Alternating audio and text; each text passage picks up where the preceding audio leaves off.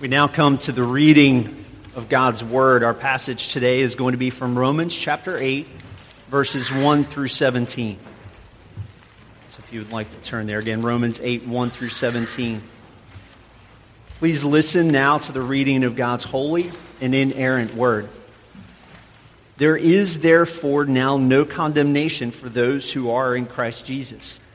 For the law of the Spirit of life has set you free in Christ Jesus from the law of sin and death. For God has done what the law, weakened by the flesh, could not do. By sending His own Son in the likeness of sinful flesh, and for sin, He condemned sin in the flesh, in order that the righteous requirement of the law might be fulfilled in us, who walk not according to the flesh, but according to the Spirit. For those who live according to the flesh set their minds on the things of the flesh.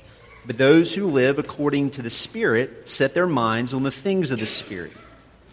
For to set the mind on the flesh is death, but to set the mind on the Spirit is life and peace. For the mind that is set on the flesh is hostile to God, for it does not submit to God's law. Indeed, it cannot. Those who are in the flesh cannot please God.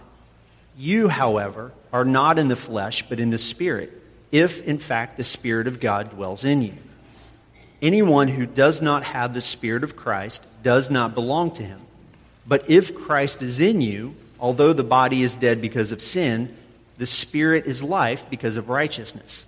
If the Spirit of Him who raised Jesus from the dead dwells in you, He who raised Christ Jesus from the dead will also give life to your mortal bodies through His Spirit who dwells in you.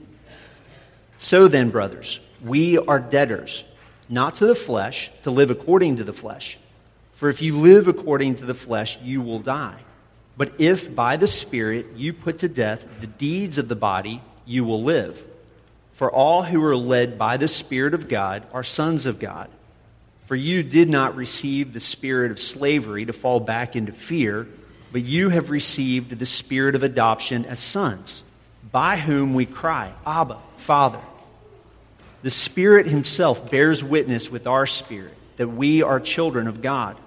And if children, then heirs, heirs of God and fellow heirs with Christ, provided we suffer with Him in order that we may also be glorified with Him. The grass withers and the flowers fade, but the word of our God stands forever. Let's pray together as we prepare to approach God's Word. Let's pray. Our gracious Heavenly Father, we pray that You would condescend to us by Your Spirit, that You would take Your Word and that You would write it upon our hearts, that we would be reminded that this very morning we have the hope of a risen Savior. And that risen Savior spoke, and by the power of His voice called the blind to see, the deaf to hear, the lame to walk, and He spoke into the tombs themselves and raised the dead. Father, we pray that we would hear His voice, the voice of our living Christ, in that same power this morning. Would You heal us and wake us from the dead and from our slumber with Your word. For it's in Jesus' name that we pray. Amen. Please be seated. I just noticed that there's a pretty big typo in the bulletin, and that is that it says that we are having children's church this morning, which we are not. And so I want to go ahead and get that out there and over with. Ask for your forgiveness. We'll be back on schedule for next week, but we did want to give our workers in the children's church an opportunity to be with us this morning during our Easter service.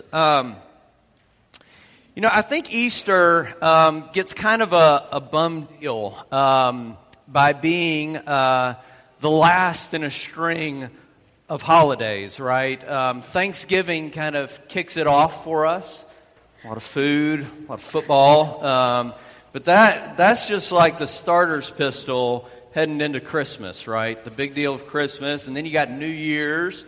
And then you got the pressure cooker of Valentine's Day. And then Easter comes last. And it's a shame. It kind of stinks because Easter, I think it could be argued very easily, is more important than them all. The Apostle Paul would make that argument himself. in his letter to the church at Corinth when he wrote, "If Christ has not been raised, our preaching is useless, and so is your faith." See, our hope, our faith, everything that we're doing this morning, it is all a royal waste of time if Christ has not risen from the dead and did not rise from the dead on that first Easter morning. It's fascinating to me the way that Paul made that argument because he teases our imaginations with that very little word, just 2 letters, if. Right? What if, he's asking, Jesus didn't rise from the dead? Imagine the impact. And it got me thinking about an interesting discipline of historiography that's called counterfactual history, if you've heard of it. Maybe some of you have. It's a discipline of history that really sets itself to studying the what-if questions of history, right?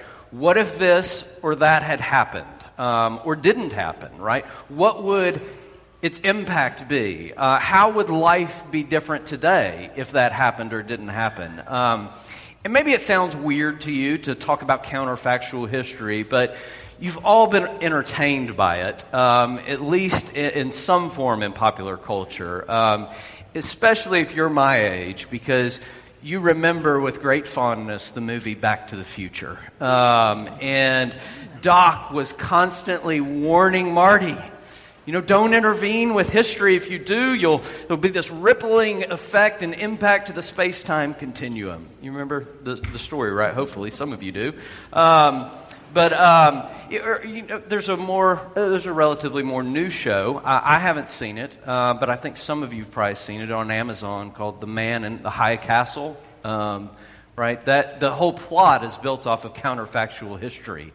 What if the Nazis had won World War II? What would the impact be? And I understand that it's a bit speculative, of course, but the true value of counterfactual history is that it highlights the importance and the impact of certain specific historical events, right? And Paul understood Christianity is unique among all other religions, among all other philosophies of life, because Christianity is utterly dependent upon historical events. Right? Everything hinges on a real person named Jesus who claimed to be fully God and fully man. Everything hinges on this real person who lived at a specific time in a specific place, who was really crucified and really rose from the dead. If that didn't happen, our faith and our preaching and everything we're doing this morning is useless. The what-if questions highlights the importance of Easter and its impact. And so what I want to do with this passage from Romans chapter 8 is briefly think with you this morning about 3 ways Jesus' resurrection, if you believe it, will impact and transform your life. So here are those 3 ways. Easter will transform you by setting you free, by giving you a new power for living, and by giving you a new motive that will bring about deep transformation in your life. Okay, so first, freedom. Jesus' death and resurrection sets us free. Famous sociologist, American sociologist named Robert Bellah, he wrote that freedom is perhaps the most resonant and deeply held American value. And I agree with him completely. And I think many of you probably agree with him completely. Freedom resonates deeply with us. Right? We hunger and we ache for freedom. We want to experience freedom. We want to live in freedom. We want to live out of freedom in our lives. But why are we hungering and aching for it? It's a deeply held value. It's an ideal that we have. But at the very same time, it is missing from our very real life experience. We feel it. We are enslaved. We're enslaved to the anxieties that we have about an uncertain and unpredictable future. We are enslaved to anxieties about fear of loss. We're enslaved to proving our value, right? Through performance or achievement or accomplishment or prosperity or popularity. We're enslaved to the opinions of others. We're enslaved to the opinions we have of ourselves, right? We ache for freedom, but we're enslaved, trying to prove that we're enough, that we're okay, that we're lovable, that we measure up. So as much as we ache for freedom, it feels desperately elusive to us in life. I saw an episode of the TV show Gotham. I don't know if there's any fans of that show. I haven't watched it entirely, but I saw this one particular episode that really stuck with me. Gotham is another one of those superhero origins type TV shows that are really popular right now. And in this one particular scene, the character Penguin, you remember Penguin from Batman, right? But he's in his younger years, and he was reunited with his father. And he's sitting there talking with his father, and he broke down in front of his father, and this is what he said. He said to his father, "Believe me, I've done bad things. There is so much I haven't told you. There is so much I'm ashamed of. I'm a criminal. I've done horrible things. I've hurt people, manipulated, lied to get power, to get revenge." And in this scene, which is kind of a moving scene, his father looks at him and he said this, "I forgive you. Be free of your transgressions and live here in peace." And then he said, "You are loved and you are not alone." Network TV, right? Fascinating words and concepts for network TV. Transgressions, freedom, forgiveness. You are loved and not alone. And it's in this incredibly powerful scene that when you're watching it and when you're hearing those words, you start to realize, if I could believe that, I would be free. I mean, can you imagine that? What if you knew beyond a shadow of a doubt that you no longer had to prove to yourself or to others or to God that you mattered and were enough? That you were valuable, that you were desirable, that you were lovable, and that you measured up. What if you didn't have to prove that anymore? What if those words were spoken to you and you knew that there was nothing you could ever do to make the only one who matters in the universe, God Himself, there was nothing you could ever do to make Him love you less? What if you knew that you could never do anything to make Him love you any more than He already does right now? If you had that, you would be free, completely forgiven, entirely loved, and not alone. Paul wrote in verses 1 through 2 of Romans chapter 8, "There is therefore now no condemnation for those who are in Christ Jesus. For the law of the Spirit of life has set you free in Christ Jesus from the law of sin and death." Now listen, that is way more than saying you aren't condemned. He is saying if you are in Christ Jesus, if you are trusting in Jesus, he's saying, condemnation doesn't even exist for you as a possibility anymore. It is gone. The Spirit of life, the Spirit of the resurrection, has set you completely and entirely free. Now, the Apostle John wrote something fascinating in 1 John chapter 1, verse 9. He wrote this: "If we confess our sins," some of you will remember this verse, pretty popular one. "If we confess our sins, He is faithful and just and will forgive us our sins." See, he doesn't make his case by appealing to God's faithfulness and His grace, or His faithfulness and His mercy. But he makes his case by appealing to God's faithfulness and God's justice. Now, why is that? It's because it would be unjust of God if he were ever to demand more than one payment for your sins. Because Jesus was condemned in your place, your appeal and my appeal is to God's justice. There is therefore now no condemnation for you, and you are free. He paid it all. Now, what does this have to do with the historical resurrection? This is what one author wrote. By dying and rising for us, Jesus has closed the deal. God has signed for it, and his signature is the resurrection. You know what a receipt is, right? It is proof of payment. So you can walk past that lady at Walmart with confidence. You have the receipt in your bag. Right? Jesus' death and resurrection has set you free. There cannot be two payments for your sin. And if you believe that, it will begin to break the chains of your slavery, trying to prove that you're enough, that you're worthy, that you're valuable, that you're lovable. The resurrection is God's receipt. You are forgiven. You are free. You are loved. And you are not alone. Okay, second, Jesus' death and resurrection gives you a new power for living and for life.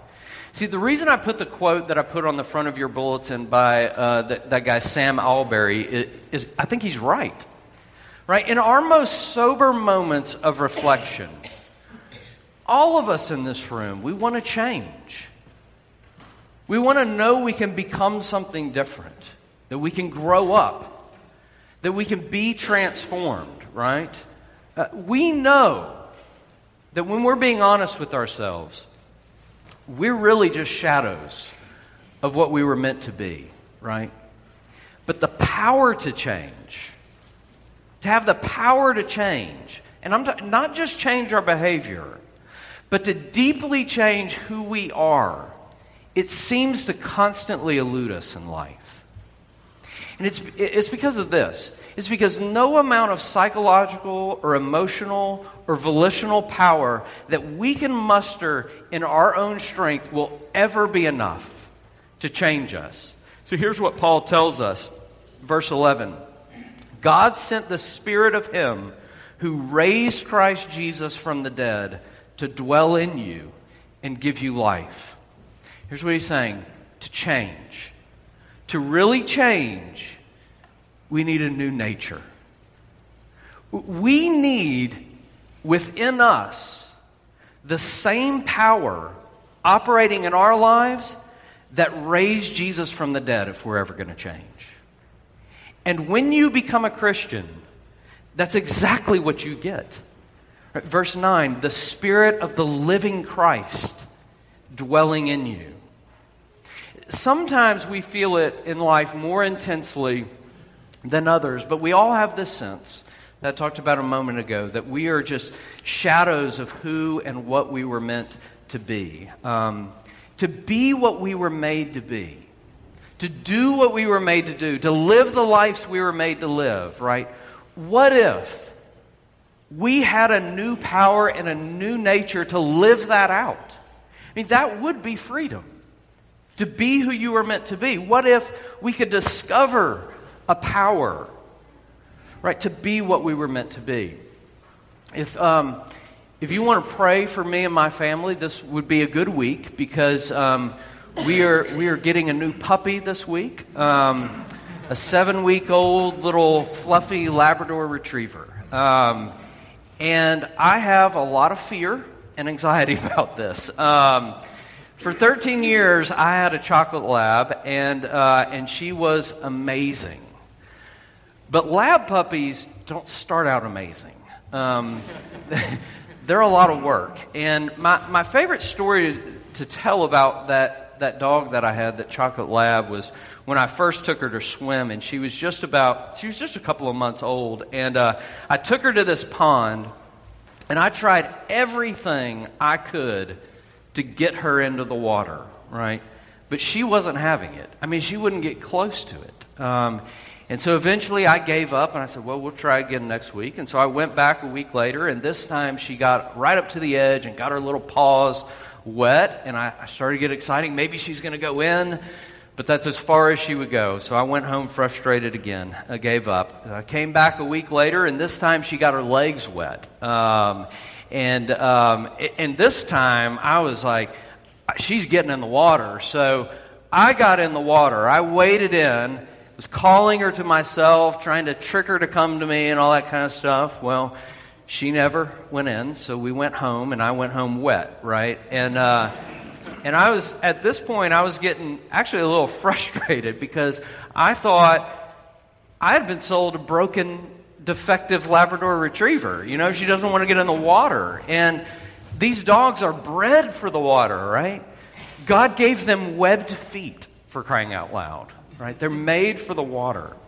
So I took her one more time, and this time she got all the way in, and she swam. And I think it sticks out in my mind because it was just so amazing to see it click for her, to see the light bulb go off, and for her to realize and experience what she was made to be and do. I mean, the hardest part of that day was getting her out of the water, right? And every time she was in my car and we drove past that pond, she would cry and whine in the back of the car because she so desperately wanted to be in the water. She knew what she was made to do and be. She had discovered her nature, right? Jesus told his disciples in John chapter 16, I tell you the truth, it is for your good that I'm going away, right? Unless I go away, he said, the helper will not come to you, but if I go, I will send him to you. And you can imagine the disciples hearing that and thinking, in what world could it possibly be good for us to have Jesus leave us? But Jesus was promising to send the Spirit of power who would raise him from the dead, right? To come and live and dwell in each of his followers. To what extent would it change your life to have someone live with you, to move into your house and not just visit on the weekend? Right, 13 years ago, Jennifer and I were getting ready to welcome into the world our firstborn, my daughter Kennedy. And all of our friends who had already had kids up to that point would say to us, oh, just wait. Everything's going to change. And truthfully, it felt a little condescending. I mean, we knew that. We knew things were going to change. We had been painting a baby room, putting together a crib, and all that kind of stuff. You know, we were ready. But to intellectually process that and know that and to actually experience that is radically different. I can remember when we drove up that driveway to our house for the first time with Kennedy, and we got her out of her car seat, and we walked her inside. And I crossed the threshold, and I felt this tightness in my chest. Like maybe I'm having a heart attack. I'm not really sure. Because all of a sudden, it dawned on me, this little girl was now going to live with us. Right? I mean, and we have to take care of her, and we can't buzz the nurse to come get her when we want to get some sleep. Right? Paul says, you know, now what we tell expecting parents is, just wait, everything's going to change. Because it does, right? Paul says, the Spirit of him who raised Jesus from the dead dwells in you.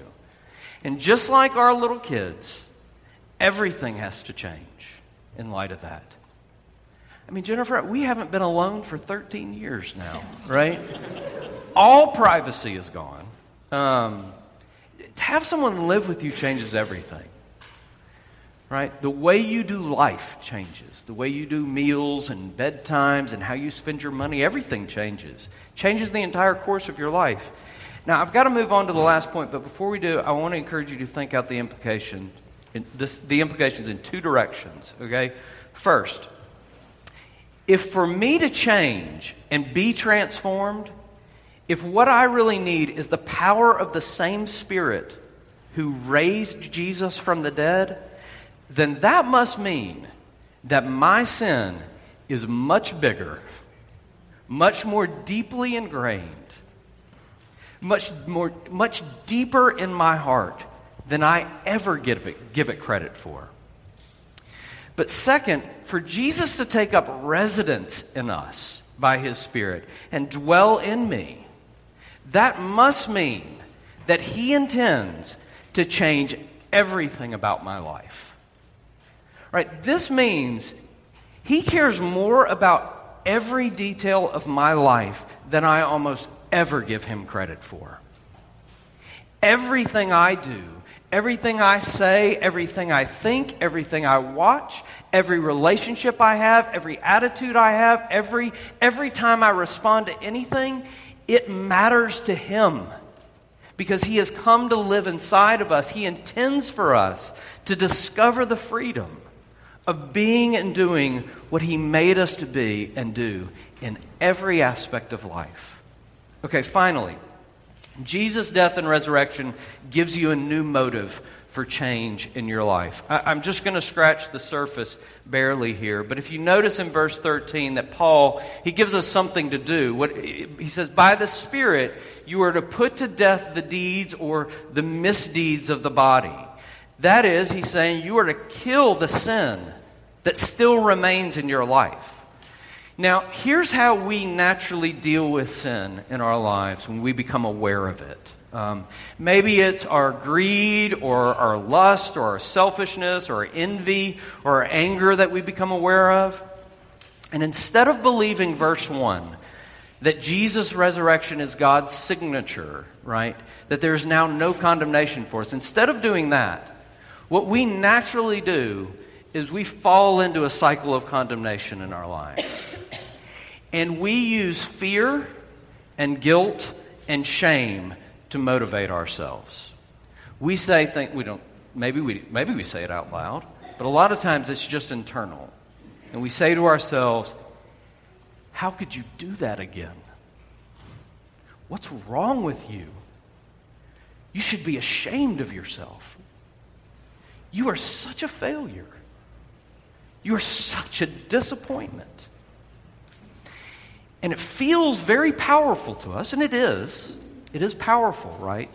And we start to think, if I can just feel bad enough this time, if I can just feel guilty enough and ashamed enough this time, then I'll never want to do that again. And I'll change. And initially it does feel very powerful. But give it a few days. Right? And eventually the shame and the guilt, they kind of wear off and fade into the distance. And what you realize is that all the changes you've made are just at the surface. They're behavioral at best, right? And you aren't really that different. You haven't really changed. The root of that sin is dug deep in your heart. But I want you to notice something here in this passage. As soon as Paul tells us to put sin to death, he doesn't start talking about condemnation, but about something else. He starts talking immediately about how we are sons and daughters of God. He starts talking immediately about how we didn't receive a spirit of slavery to fall back into fear. Right? This is all in verses 14 through 17. That we received instead a spirit of adoption as sons. And we are to cry by that Spirit, Abba, Father. The Spirit Himself bears witness with our spirits that we are His children, that we are heirs, that we are co-heirs. Knowing that you are forgiven. That the resurrection is God's signature to you. Proof of payment, everything done, knowing you are free, knowing that you are loved and you are not alone because of the death and resurrection of Jesus. That is the antidote to the poison of sin in your heart and coursing through your veins. That is the beauty. That is the beauty that has to be taken down into the deep roots of our sin in order to expel it. See, Paul knows that every time we cave to our sins of greed or lust or anger or envy or selfishness or whatever, he knows it's because we're chasing something. Right? We're trying to prove that we're enough, that we're lovable, that we're desirable, that we're significant, that we're secure. We fall into sin every time we think Jesus' death and resurrection isn't enough for me. I need this. I need that. Sin is put to death in your life only when you are captivated by something of greater beauty in your life. A Savior who died and rose from the dead to set you free. And when the beams of His grace rise upon your heart, it will begin to thaw and crack the iciness of your heart. About 15 years ago, I went to Liberty Land. It's gone now, so if you're new to Memphis, you missed that wonderful piece of our history. It was a sad little amusement park, and there were like 3 rides and then a bunch of carnival games and some pretty shady characters that worked those carnival games. And I went, I hope nobody was working there or whatever, but I'm sure you weren't in that group. But I went in the middle of the summer one summer. It was terribly hot, Memphis summer, and within 30 minutes, I rode all the rides multiple times and was bored. Because there aren't any lines at Liberty Land. That was one great thing. So I got a corn dog, Pronto Pup, and a Coke, and I sat down on this bench. And while I was sitting there, I began to notice the people around me. Some of them were staring, and some of them were whispering to each other, and some of them were giggling, and some were even pointing. And so I followed their gazes and their pointing to see what they were looking at. And throughout the park in Liberty Land, there are these sidewalks connecting everything, and they had these mist machines set up so that during the hot summer you could go walk underneath these mist machines that were spraying out the water, and you could get cooled off a little bit. And there was a father, and I'm guessing his daughter was 8 or 9 years old, and they were playing underneath this mist machine, and they were playing in the water, and puddles had formed under this mist machine, and they were splashing in it, and they were dancing, and they were laughing, and at one point he lifted her up, and he put her on his shoulders, and they were just spinning around in the mist machine, having a blast, right? And everyone was staring because some of them were laughing, and some of them were pointing, because this little girl, she was horribly physically handicapped. And I can't quite do it justice to paint you a picture, but the arm and leg on one side of her body were at least twice as large and long as the arm and leg on the other side of her body. And it was just that asymmetry that looked very, very awkward. And I was sitting there, I was just getting so angry. Like, how dare they laugh at this little girl and point at this little girl and whisper about this little girl? And then I realized something. That little girl, she was completely oblivious to it all. I mean, she didn't care at all. Their opinions didn't matter one bit. Her own opinion of herself, whatever that was, it did not matter in that moment. And you know why? It's because her eyes were locked with her Father's eyes. And she had His smile and His love and His delight. And nothing else mattered. Nothing else mattered. She was free. Right? She saw herself through His eyes. She was there in that moment, pleasing her Father just by being with her Father. Right? She only cared about pleasing Him. Now listen, what if you knew that because of Jesus' death and resurrection, you had the smile of God and would have it forever. What if, right? What if love and acceptance and grace were your motivation in life instead of fear and shame? What if you knew He didn't die and rise from the dead so that you would ever fall back again into a spirit of slavery and fear? What if you knew that His death and resurrection brought you all the way into His arms so that you could call Him Abba, Father? If Jesus has not been raised from the dead, your faith is useless. And so is everything that we're doing this morning. But He has. He's not in the tomb. He is living today and alive. And you have been set free. And you have been given a new power of living in Him. You've been given a new motivation to change deeply and to be transformed by His grace. Let's pray together. Our gracious Heavenly Father, we hear these words, and if I'm honest with myself, there are many times that I hear these words and I think they're too good to be true.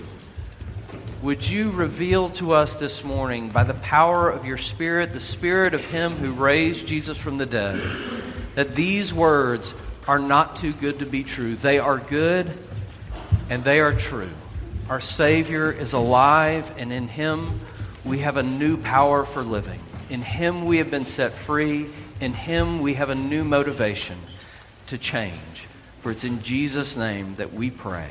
Amen.